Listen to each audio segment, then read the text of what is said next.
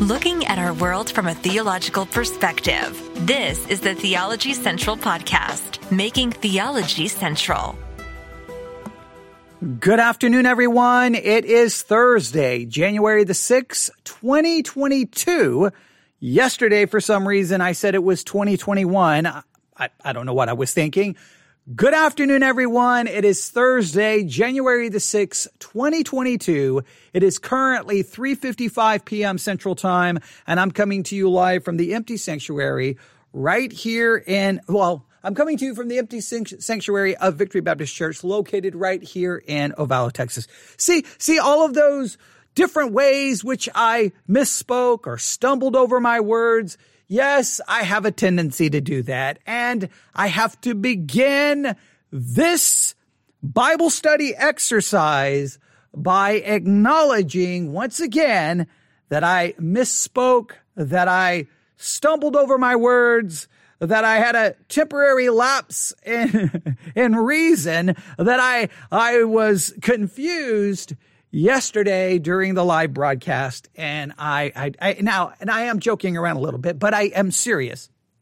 I want to apologize because whenever you turn on a microphone and you deal with God's word, you have a responsibility to ensure that everything you say is accurate and that you are correct. I got so confused and turned around and what we were doing yesterday that the next thing you know, I was referencing King Hezekiah, but I was clearly referencing the actions of Ahaz. I was talking about Hezekiah, but in my mind, it was like, he did, and I was actually talking about the actions of Ahaz. Now, I think there is possibly an explanation to why that happened, and if you were listening, I think you could probably figure out why I started thinking that way. Maybe you could, maybe you did not. Now, I caught it during the live broadcast. I did correct it, but I still feel bad, and I tossed and turned all night because I hate that. I mean, you want to be as accurate as you can, and yes, sometimes when you turn on the microphone and you're live, look, that's one of the dangers of doing a live broadcast is there is no safety net. There is no stop, cut, edit. It's live on the air. So what happens is what happens. It makes it exciting because there is no safety net. But sometimes when you go back and listen, you're like, wait a minute, what was that? What happened to my voice? Wait, what was that sound in the background? And then it can really bother you as the person who puts when you put your stuff out there on the internet for thousands and thousands and thousands and thousands and thousands of people to hear. Well, when you go back and listen to it, sometimes it's like, oh, that's embarrassing. That's embarrassing. So I want to apologize that yesterday, for some weird reason, I was referencing Hezekiah, but I was assigning the actions of Ahaz to him. And, well, that really added to the confusion. Now, there was already enough confusion because of what we were doing. So let's set this up. Are you ready? We have a lot to do. So I wanted to get the apology out of the way. And I wanted to demonstrate right at the beginning. Yes, sometimes I give the wrong year. Sometimes I misspeak all the time. So, but that's no excuse when it comes to handling God's word. So I accept responsibility. I apologize. And hopefully before this broadcast is over, I can clarify everything and maybe we can have, well, you know what? I don't know if we're going to have any better understanding by the time this broadcast is over. And it's because of what we are doing. So let me explain. This week, Bible study exercise, the entire week is dedicated to Micah chapter 5. And what everyone who is participating in the Bible study exercise, who's been talking about it in the Theology Central Discord group, who's been emailing me, who's been sending emails and working and doing outlines, everyone I think in the group has come to the conclusion that this chapter is very, very difficult, and it puts forth, it just presents any reader with all kinds of challenges. And so we have acknowledged those difficulties, we've acknowledged those challenges, and we have done our very best communicating with one another, encouraging, exhorting one another to try to understand it. And I think we were making some progress. And then I made the decision, hey, you know what we can do tomorrow? Or this is what I said yesterday. You know what we can do today? We can take a little detour and we can review a sermon on Micah chapter 5. Won't that be fun? Won't that be interesting? We can hear a sermon on Micah chapter 5 and hear what their perspective is. That may add to our understanding of the chapter. This could be a good thing. This could be fun. This could be interesting. Yeah, that's what I thought. And then we started listening to the sermon and realized that I had made a horrible, horrible mistake, because the sermon did nothing but add confusion to the situation. Now, I'm going to try to put a positive spin on all of this. The sermon was confusing, to say the least. The sermon was very disappointing because they present one view in a very dogmatic way without seeming to even acknowledge all of the disagreements that are out there. So there was a lot of things about it that was very negative and very bad, but by listening to it, we were immediately confronted with a different perspective that's made everyone go back and relook and reread and re-examine. So maybe, even though everything went bad, that it will be remembered as a very important turning point and allowing us to really think about the chapter even more so than we already were. And this may make it very, memorable, and that maybe, the end of 2022, you'll be like, man, remember that study on Micah chapter 5? Maybe you'll never forget it. And if that's what happens because of everything going wrong yesterday, then guess what? Then I'm grateful for it, and hopefully you will be as well. But this is what we're doing. We've been working on Micah chapter 5, and we started listening to a sermon on Micah chapter 5, just to kind of add to our study.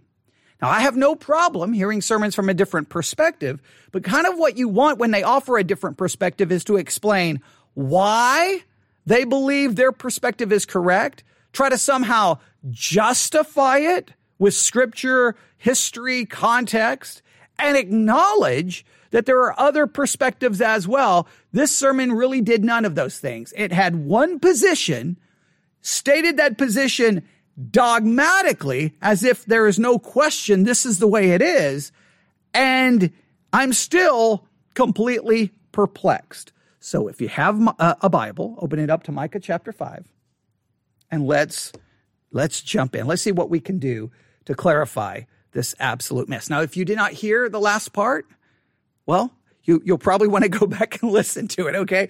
You'll hear when I start saying, well, wait a minute, Hezekiah, he refused to sign, and I'm literally, clearly, obviously referring to Ahaz, all right? So here we go, Micah chapter 5. I'm going to try to make this simple. I'm going to try to simplify this and clarify this so that everyone understands. A number of people did email me and say, man, I am so confused now, and I apologize for anything I did to contribute to the confusion.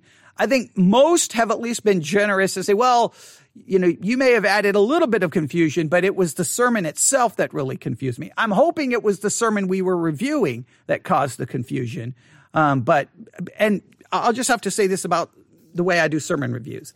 There's a positive and a negative in the way I do sermon reviews. Everyone needs to remember this.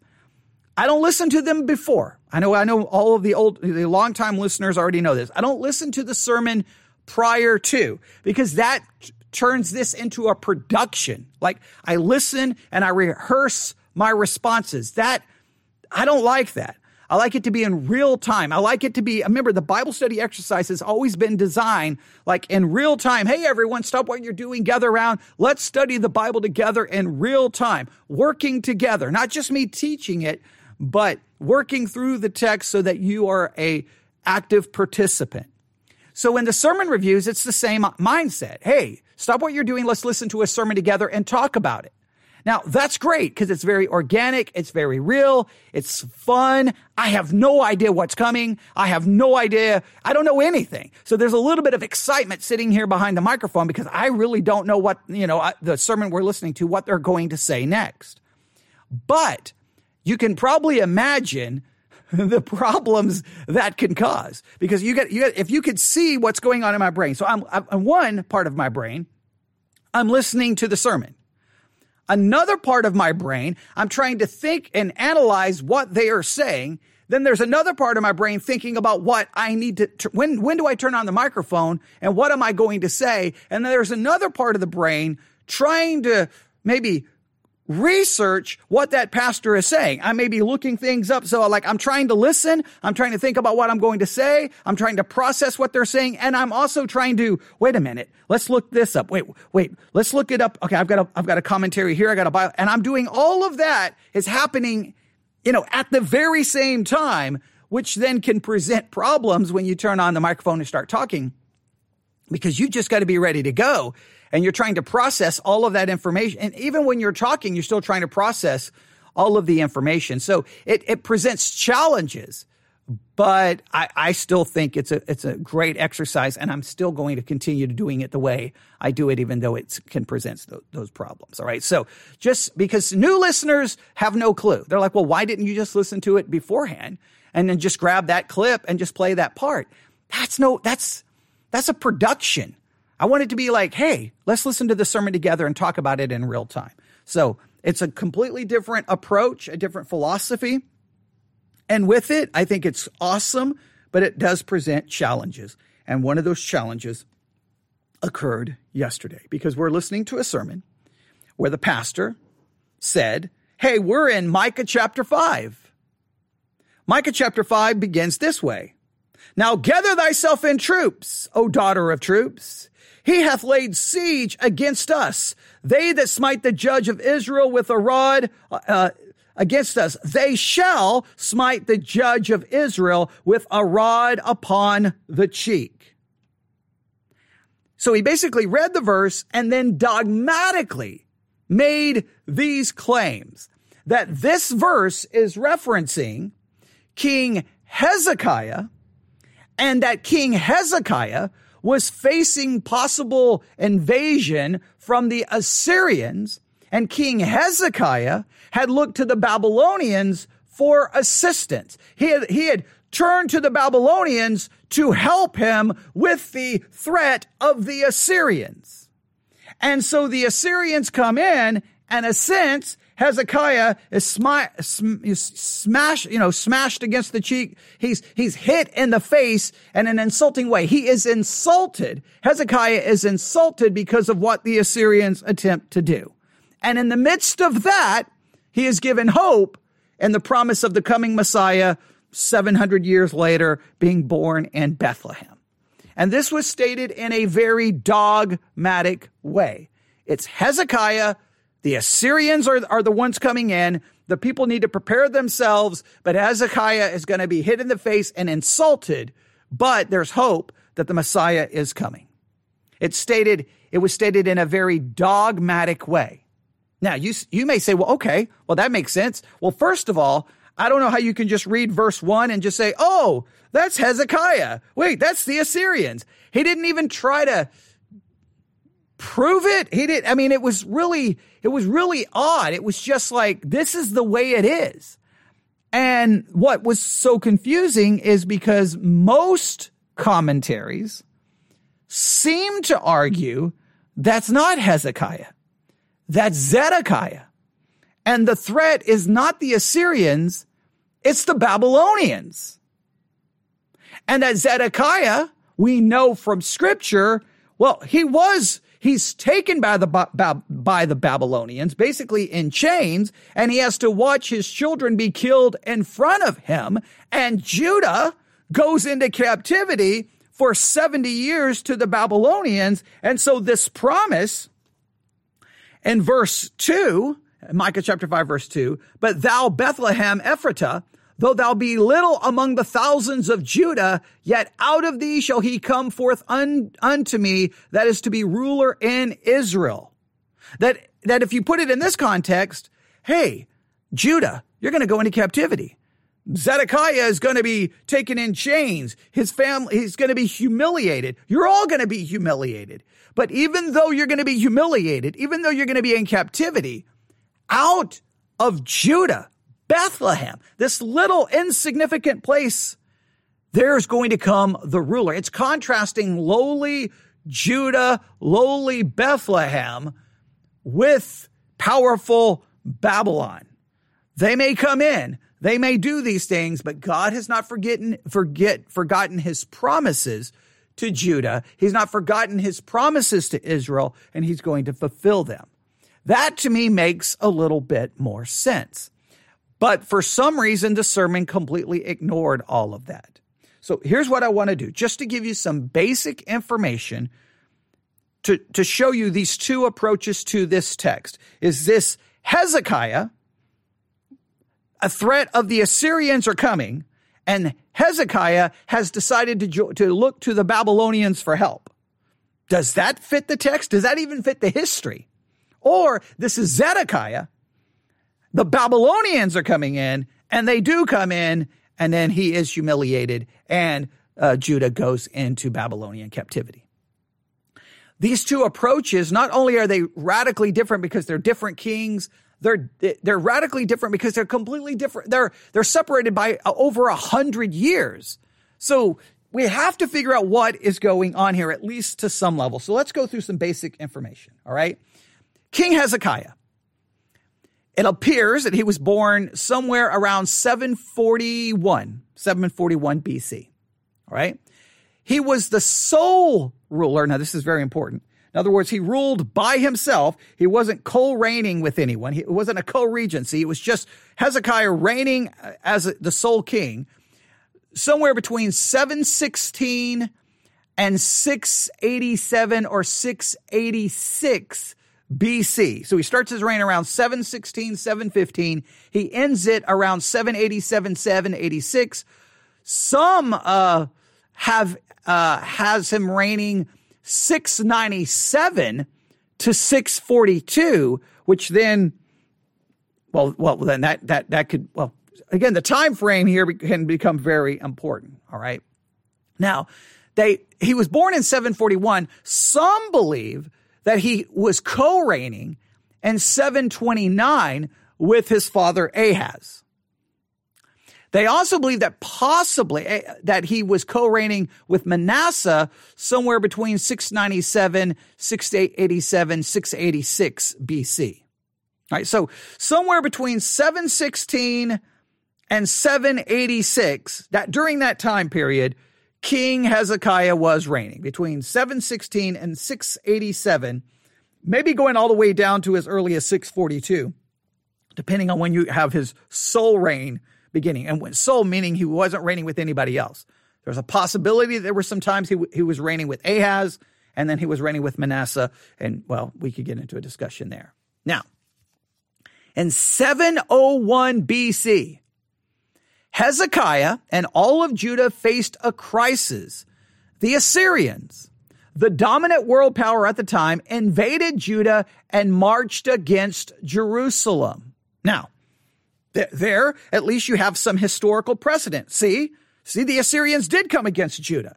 There was danger here. All right. Now, that would fit Hezekiah. All right. So maybe Micah chapter 5, verse 1, maybe it is about Hezekiah. Maybe it is about the Assyrians. I mean, there is obviously a threat. So if this is referring to Hezekiah, then this is how we would read it. Micah chapter 5, verse 1. Now gather thyself in troops, O daughter of troops. All right, Judah, get prepared. Gather yourself.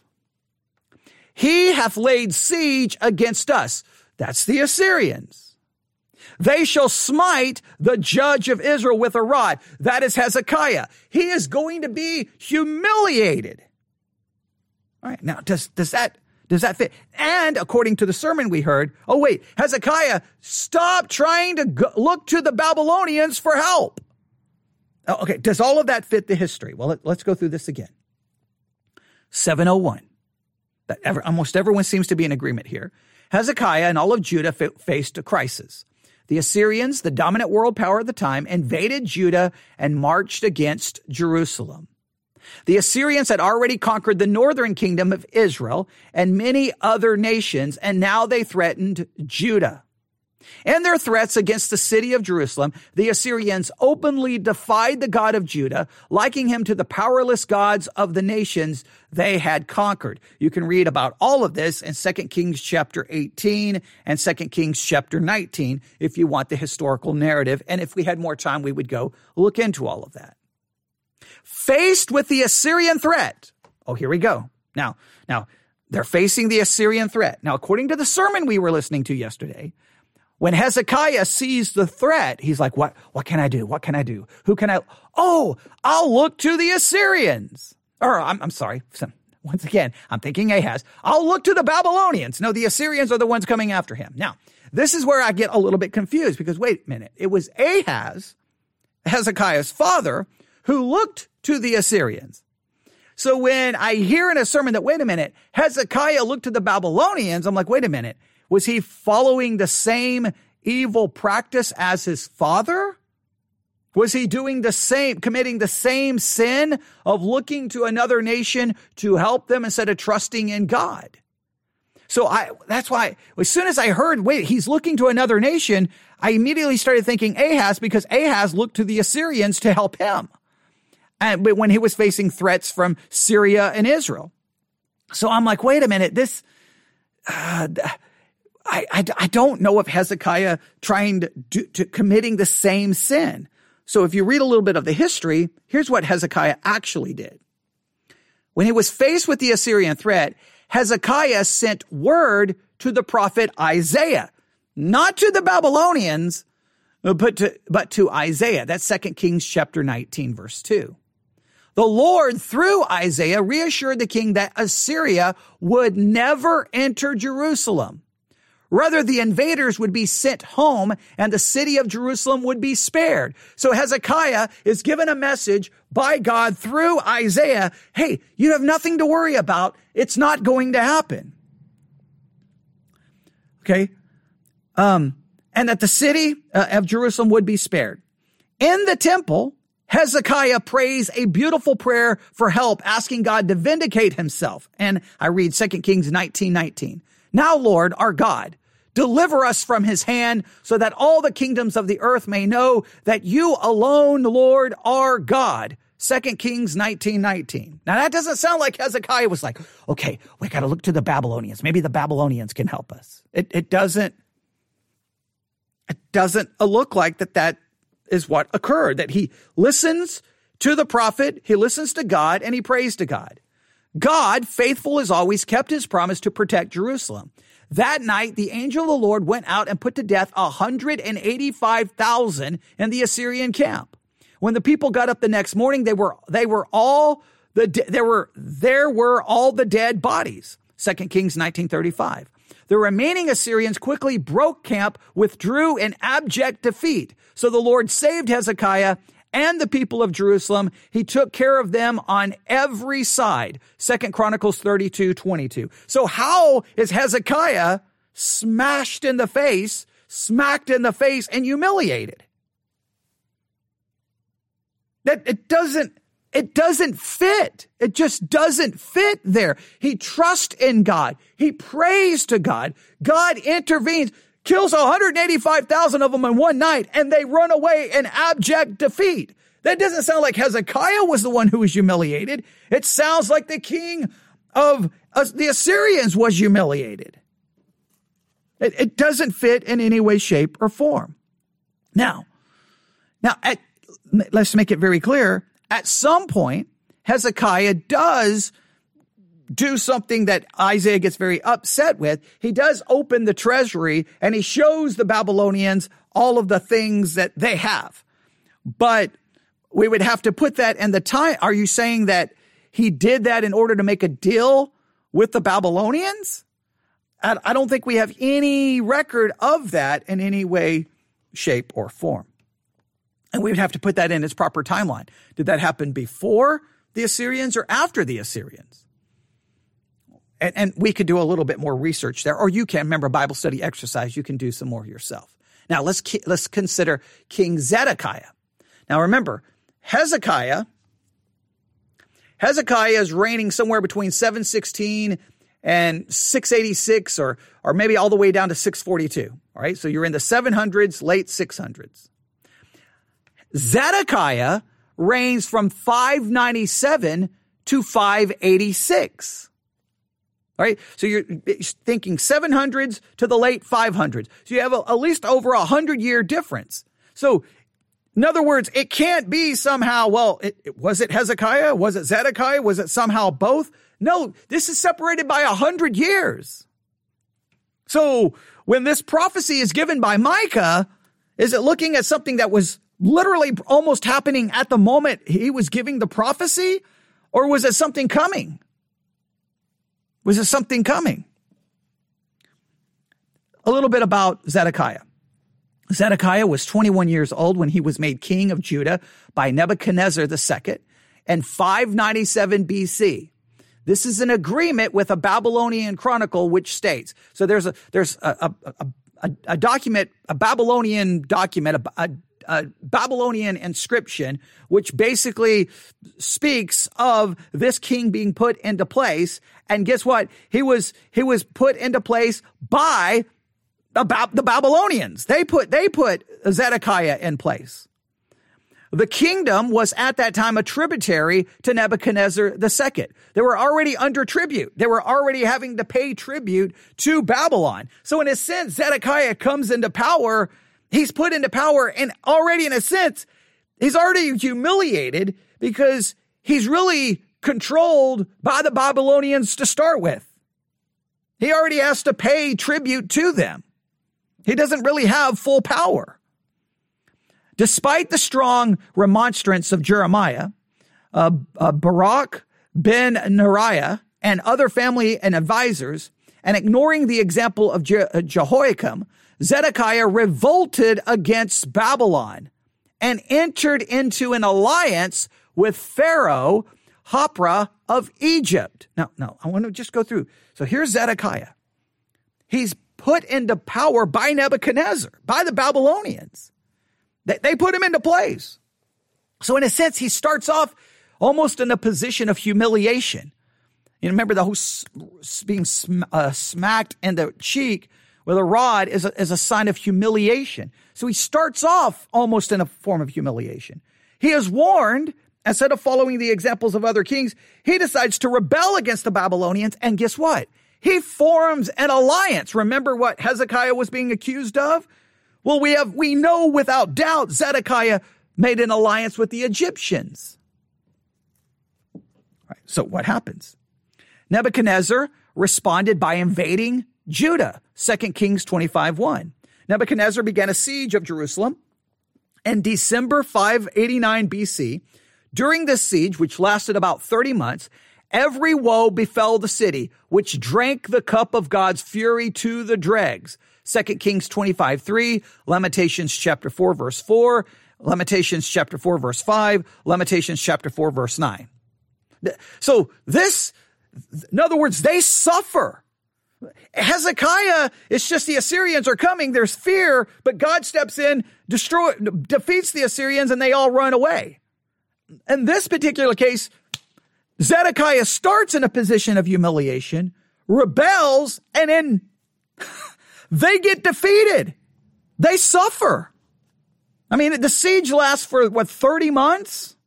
At the end of Zedekiah's 11-year reign, Nebuchadnezzar succeeded in capturing Jerusalem. See, Jerusalem's actually captured. Zedekiah and his followers attempted to escape, making their way out of the city, but were captured on the plains of Jericho. All right? And they were taken to Riblah. There, Zedekiah saw his sons put to death. Then his own eyes were put out, and he was loaded with chains and carried captive to Babylon, where he remained a prisoner until he died. After the fall of Jerusalem, if I can say his name right, Nebuzaradan was sent to destroy the city. It was plundered and razed to the ground. Solomon's temple was destroyed. Only a small number of vine dressers and husbandmen were permitted to remain in the land. Jeremiah 52:16. There is defeat. There is humiliation. He is, not only is he smacked in the face, He loses his eyes. His sons are killed in front of him. He's taken to Babylon in chains, and he dies there a prisoner. Now that seems to fit actual humiliation. So Zedekiah, Babylonians, there's actually an allegiance made with the Egyptians. It fails. Judah is taken into captivity. That makes more sense that, wait a minute, Judah, you're defeated. You're in captivity. But guess what? Even though you're in captivity, even though you've been defeated, even though you've been humiliated, the Messiah is going to come from Bethlehem. That makes more sense. Why did the people under Hezekiah need the promise of the Messiah when the Assyrians have just been defeated? Jerusalem is spared. Wouldn't you need this promise when Jerusalem is destroyed and the temple is basically leveled? Your king is in chains, with now blinded, and dies in captivity. Who needs the promise?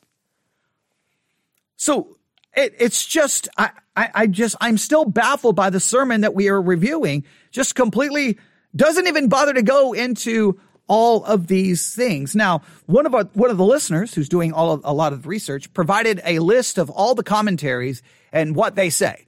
Most of them are Zedekiah. I think there was one that said Hezekiah. I think there's one that said Hezekiah.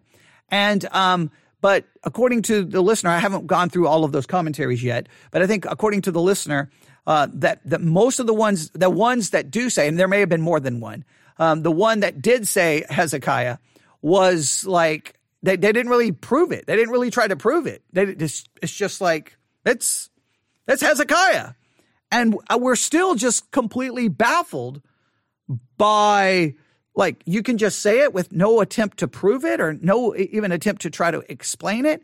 There are some who say that what's going on there is referring to what happened later on, at a time when the Jews revolted, and the Maccabean revolt, if I remember correctly, and that it refers somehow to there. Some say that, and I haven't even tried to figure out how this would work historically. Some argue that Micah 5:2, that the judge is going to be hit in the face, as it says in 5:1, they shall smite the judge of Israel with a rod upon the cheek, that somehow that's referring to Jesus. I don't know how that works, because in the next verse is the promise of him coming. It's like, so wait a minute, he's going to be smacked in the face, and then he's going to come from Bethlehem? Like, you have to rip it completely out of time. It's just completely out of order. It makes sense that this is referring to the Babylonians coming in and Zedekiah. And it even makes more sense when you go back to chapter 4 and you read verse 10. Be in pain and labor to bring forth, O daughter of Zion, like a woman in travail, for now shall thou go forth out of the city, and thou shalt dwell in the field. Thou shalt go even to Babylon. There shall thou be delivered. There the Lord shall redeem thee from the hands of the enemies. So it even promises the Babylonian captivity is mentioned in chapter 4, verse 10. So why wouldn't that make sense that that's possibly what's being referred to in chapter 5, verse 1? So I think it's Zedekiah. I think it's the threat is the Babylonians. I think Zedekiah is the one who is humiliated. He's humiliated even in a sense from the beginning of his reign. I mean, he's reigning under the pleasure of the Babylonians. He's paying tribute to them. That all of that fits the description here, not Hezekiah. It's so confusing. So that is what we think. Now, what we're going to do is we're going to go back. I hope that clarifies everything. If anybody's listening and live, if you want to tell me that's clarifying everything, that's great. If not, that's fine. I'm going to assume that I've now clarified everything to such a perfect way that everyone now completely understands. It seems your two basic options are, in understanding this, is that it's either, I don't even think Hezekiah works. To be honest, I think it's either Zedekiah Babylonian captivity is what's the danger here. And the promise ultimately is the coming Messiah. I don't know if this fits the Maccabean revolt. I think that becomes really problematic in trying to figure that out. Maybe it could get it to work. I don't see how this has any reference to Jesus in verse 1. Jesus shows up in verse 2. Zedekiah just fits historically. All the facts just seem to fit. Hey, this is what's going to happen. This is what's going to happen. And it does happen. Literally carried out in a literal way. So we're going to go back to the sermon now. And we're going to see where this goes. Are you ready? I know that took 35 minutes. But now hopefully, I think we're going to spend an entire week looking at Micah chapter 5, verse 1. I think that's all we're going to cover this week, but that's okay. It's not about how fast we move. It's not even about, we've got to cover everything. It's about how well we understand it. And that's what I think we just accomplished. But are you ready? Now we're going to jump back into this sermon. There's no easy way to just ease back into this. We stopped at the 7-minute mark. I've moved it back to 5 minutes and 56 seconds. It may sound abrupt. It's like we're just going to have to walk to the edge of the pool and jump in. But if you listened yesterday, hopefully this will all fit back together and we can advance this and see what we can discover. Here we go. And remember, these sermon reviews, the key here is not to try. I don't give the name. I'm not trying to embarrass anyone. This is about just listening to other people handle the text of Scripture and honestly trying to figure it out. And my frustration isn't really his conclusion. My frustration is more like, why wouldn't you just come to the pulpit and tell everyone, hey guys, this is a very complicated text, and here's a lot of different opinions. And here are the different opinions, and here's why I think this is the correct one. But it just makes a dogmatic assertion, this is the way it is. And well, we could do a whole podcast episode and about why some preachers preach this way, but we won't do that right now. Here we go. Back to the sermon.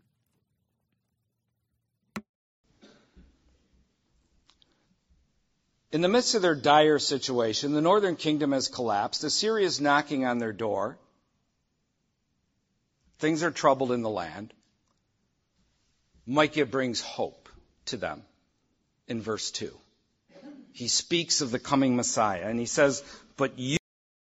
Now, this is where it's just so confusing. He brings hope to the situation. Wait, I would think the hope to the situation is when God strikes down 185,000 of the Assyrians and the Assyrians run back and retreat. Wouldn't that be the hope? No, the hope is, so hey guys, I'm going to give you some hope. I know right now the Assyrians are a danger, and I'm going to kill 185,000 of them, and they're never going to take Jerusalem, and they're all going to go back home. But let me let you know something.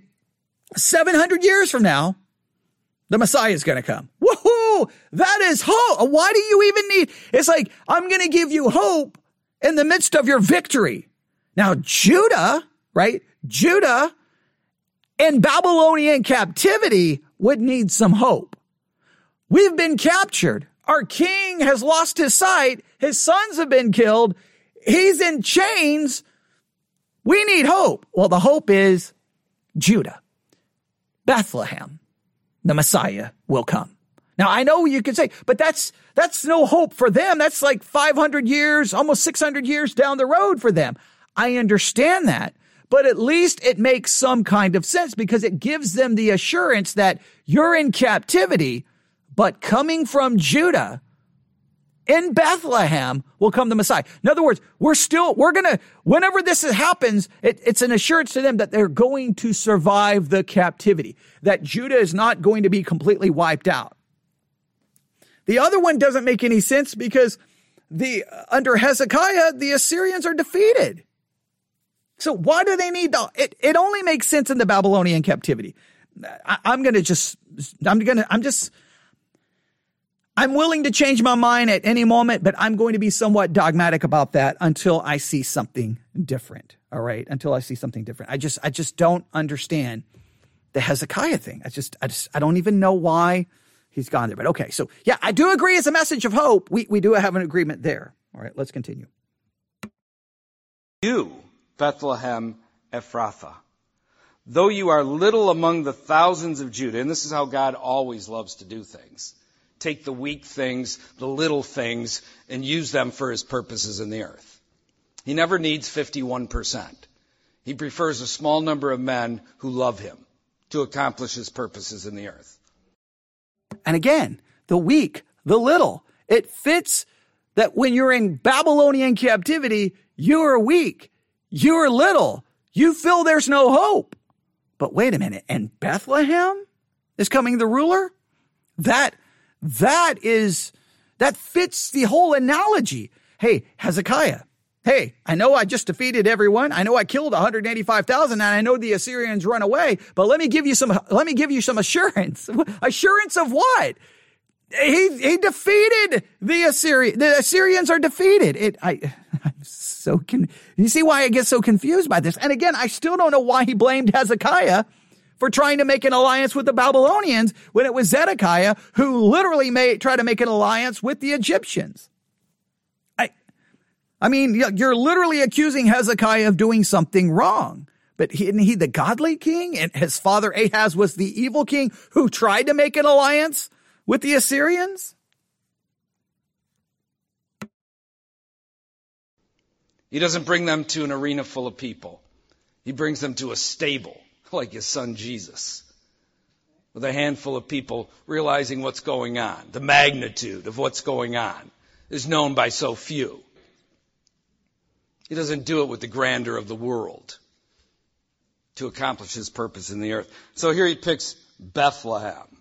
Though you are little among the thousands of Judah, yet out of you shall come forth to me the one to be ruler in Israel, whose goings forth are from of old, from everlasting. Who's he talking about? Jesus Christ. Amen? That's who he's talking about. And we know that for a fact because Matthew in his gospel quotes this very verse. Turn with me there to Matthew chapter 2. The Gospel of Matthew chapter 2. And let's read verses 1 through 6.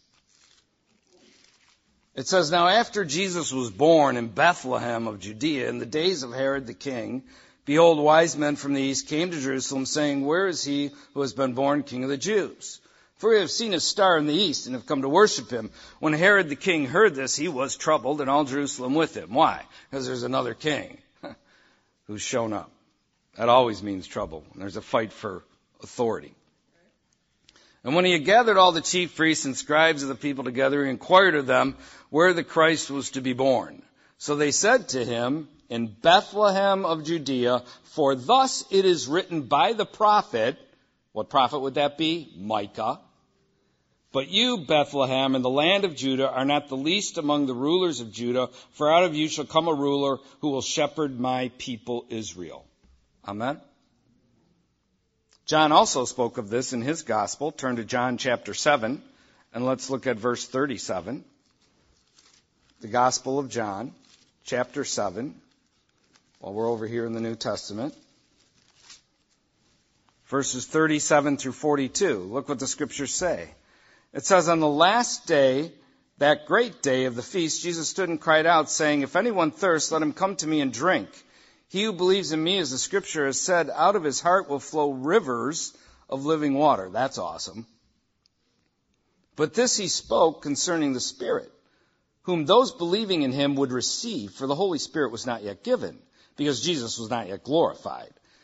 And then look what it says in verse 40. Therefore many from the crowd, when they heard this saying, said, Truly this is the prophet. Others said, This is the Christ. But some said, Will the Christ come out of Galilee? Has not the scripture said that the Christ comes from the seed of David and from the town of Bethlehem, where David was? They didn't know he was born in Bethlehem.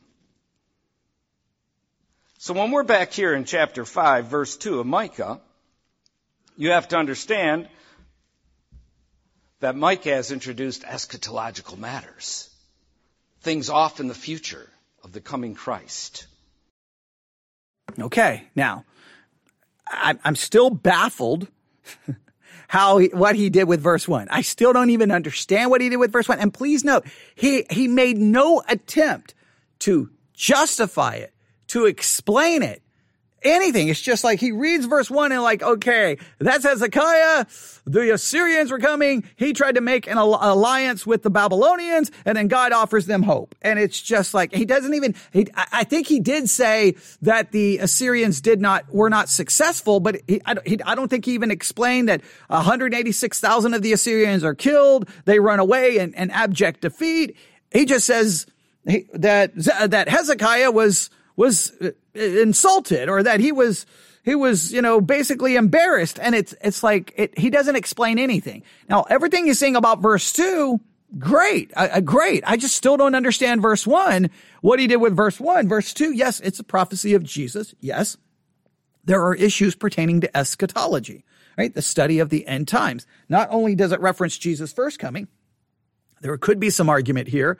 Doesn't it not possibly also reference the second coming? We won't get into that now. We'll see where he's going to go with this because, well, we're already at 45 minutes and we haven't made it very far, but let's continue. And his ministry in the earth and the impact it would have upon the world. Verse 3 says, therefore he shall give them up until the time that she who is in labor has given birth.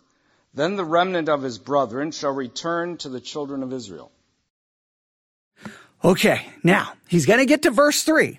Now, I am so interested in what's getting ready to happen. I'm also extremely nervous. Now, I just want to point something out.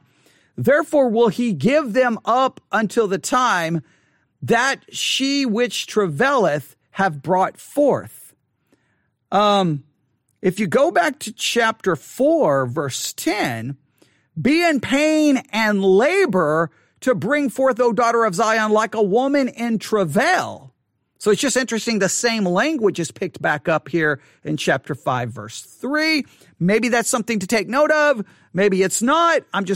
I'm thinking, I'm going to try to be very methodical here because I'm very worried about I don't know what's coming. After what he's done with verse 1, I am scared to death with what's coming in verse 3. So I'm just going to try to whatever thoughts are coming out, I'm just going to put them forth. Remember, I review these in real time. I don't know what's coming, but I'm nervous about what happened in verse 1. So verse 3, let me read Micah 5:3. Therefore will he give them up until the time that she, which travaileth, hath brought forth, then the remnant of his brethren shall return unto the children of Israel. Now there's a lot there to figure out. Therefore will he, who is the he that's going to give them, who is the them up, until the time that she, which travaileth, who is the she that travaileth, who is the remnant of the brethren, will return unto the children of Israel. There's a lot of things to identify in verse 3. All kinds of things. Now, what I'm assuming what's getting ready to happen, if we go with his method of preaching like he did in verse 1, he's not going to try to explain how he came up with the answer. I think he's just going to dogmatically assert an answer. And we'll have to determine if we think we agree or disagree with it. Here we go. Who are those that he, God, will give up? Okay, he identified the he as God. God is going to give someone up. It is the believing, covenanting community, the true Jews, his people. This giving up refers to their current trouble, into the exile and after.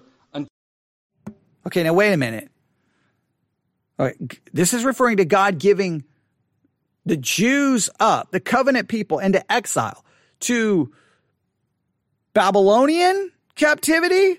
Or are you saying when the northern kingdom went was taken by the Assyrians? Like, which one are you referring to? Right?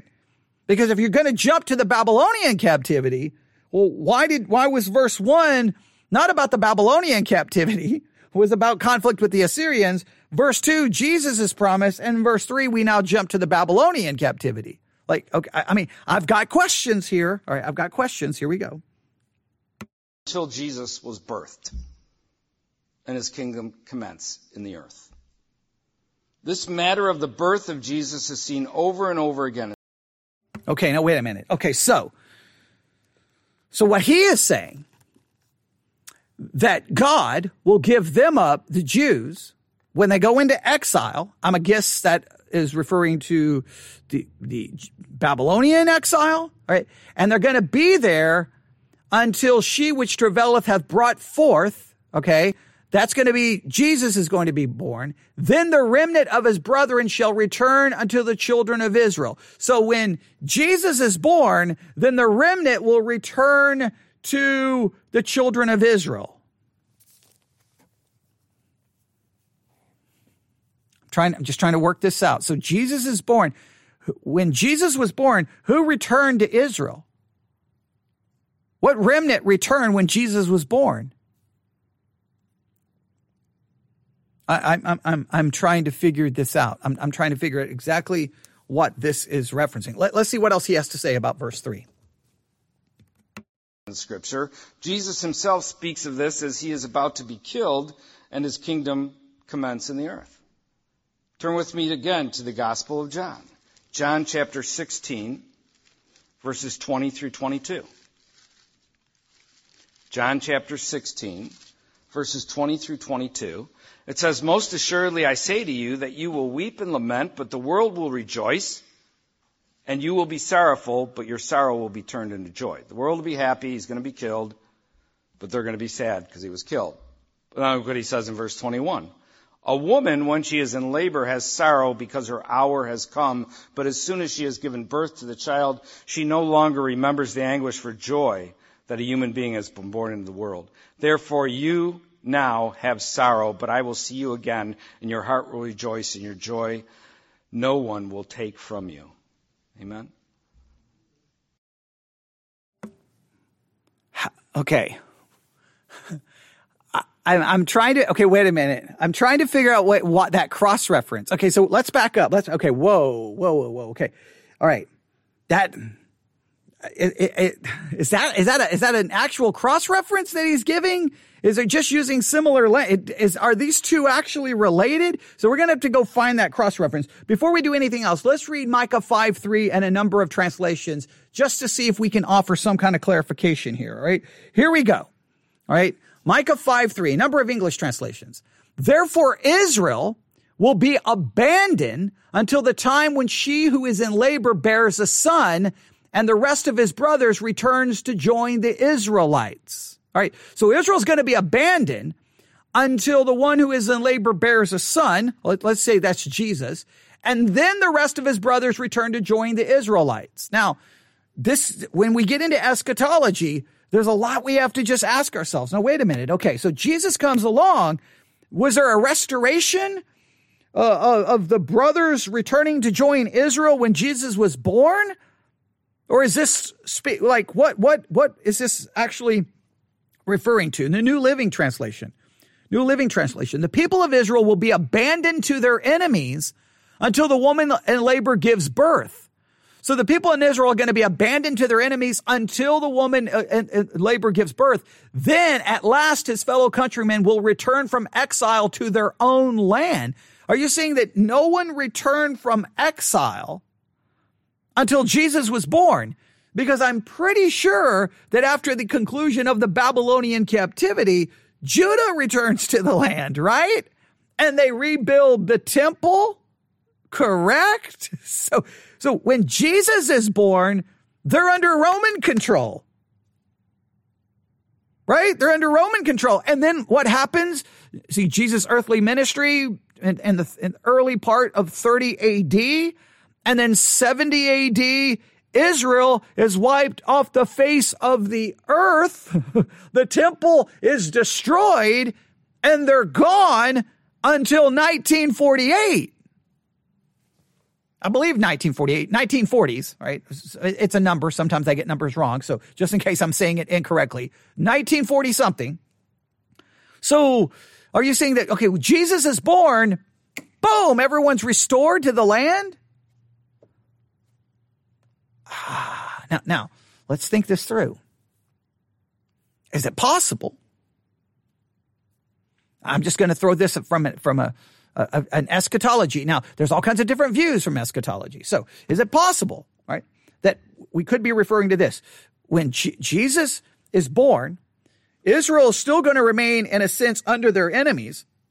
I mean, they're still harassed by their enemies, right? They're still in constant threat and danger. But there's going to come a time that the one that is born, who's to be ruler of Israel, when he takes the throne in Israel, if we believe, let's say you believe in a literal millennial reign, when he returns, the enemies are destroyed, Christ sits upon the throne, and Israel is saved and brought back into the land, and then they reap all of the promises that were given to them in the Old Testament. How do you make that all work in the first coming? Now, the way he's making it work is, okay, this is referring to Jesus, a spiritual kingdom. Jesus is born, he begins a spiritual kingdom, and then everyone who is saved is a part of that spiritual kingdom. So in a sense, they are returned to the land. They return to join the Israelites in the spiritual kingdom. That this happens basically in the church. This would be, I cannot dogmatically say that this is where this person is going, but it sounds like a possible amillennial view. All right. Again, he's not going to lay out all the different views here. He's not. This is just, I can't stand this kind of preaching. Give the people sitting in the pew all the possibilities. Well, what about this? What about this?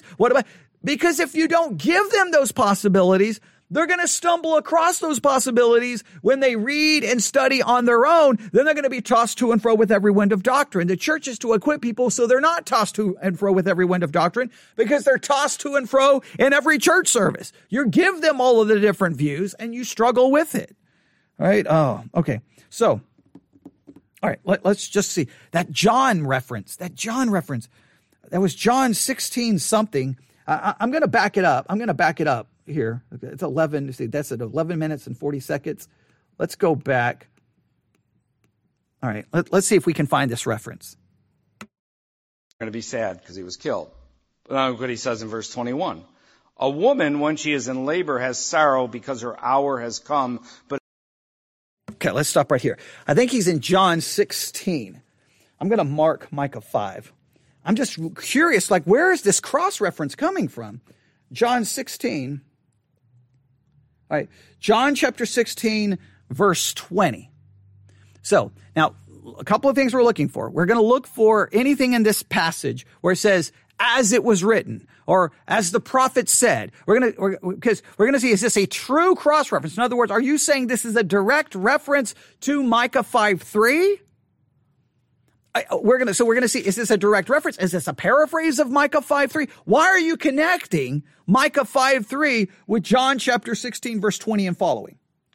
So here we go. All right. I'm going to go back to verse 19. I'm going to go back to verse 17 for context. John 16:17.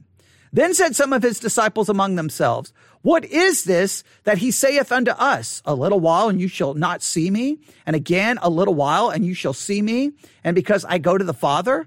They said, therefore, what is this that he saith a little while? We cannot tell what he saith. Now, Jesus knew that they were desirous to ask him and said unto them, do you inquire among yourselves of what I said a little while and you shall not see me?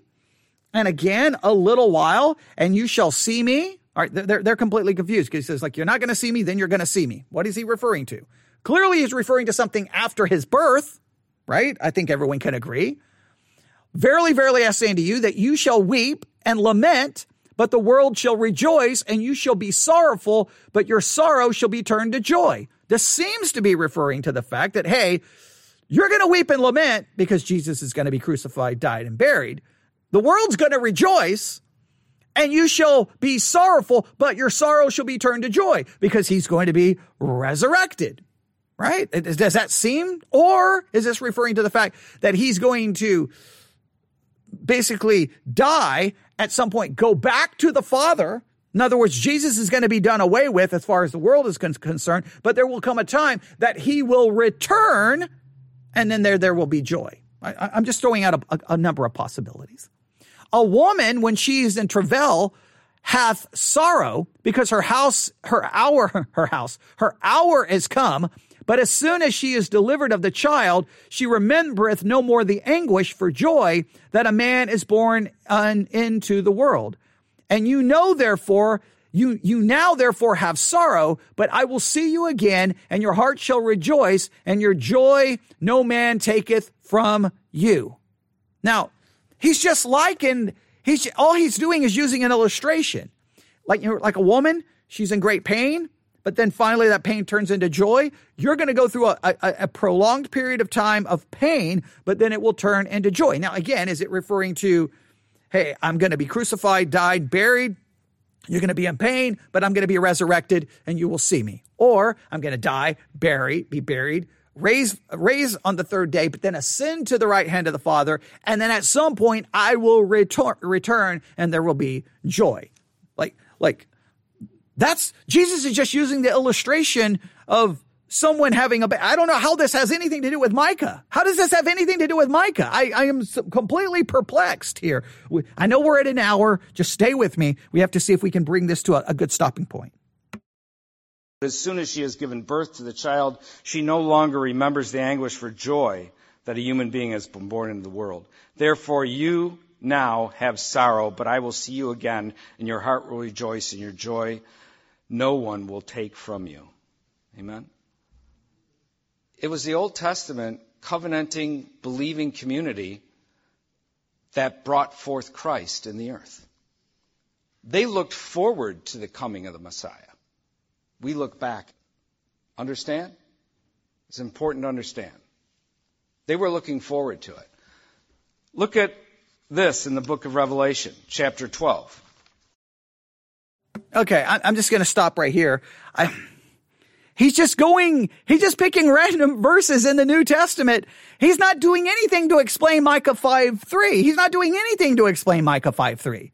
There's a million questions in Micah 5:3. Why is he just running to the New Testament and just grabbing verses? That's called random cross-referencing. It's not a true cross-reference. In other words, you're referencing something in the New Testament that's quoting what you're studying in the Old Testament. He's just grabbing verses from the New Testament and somehow that's supposed to explain Micah 5:3. I don't understand what in the world, like he's not... I don't understand.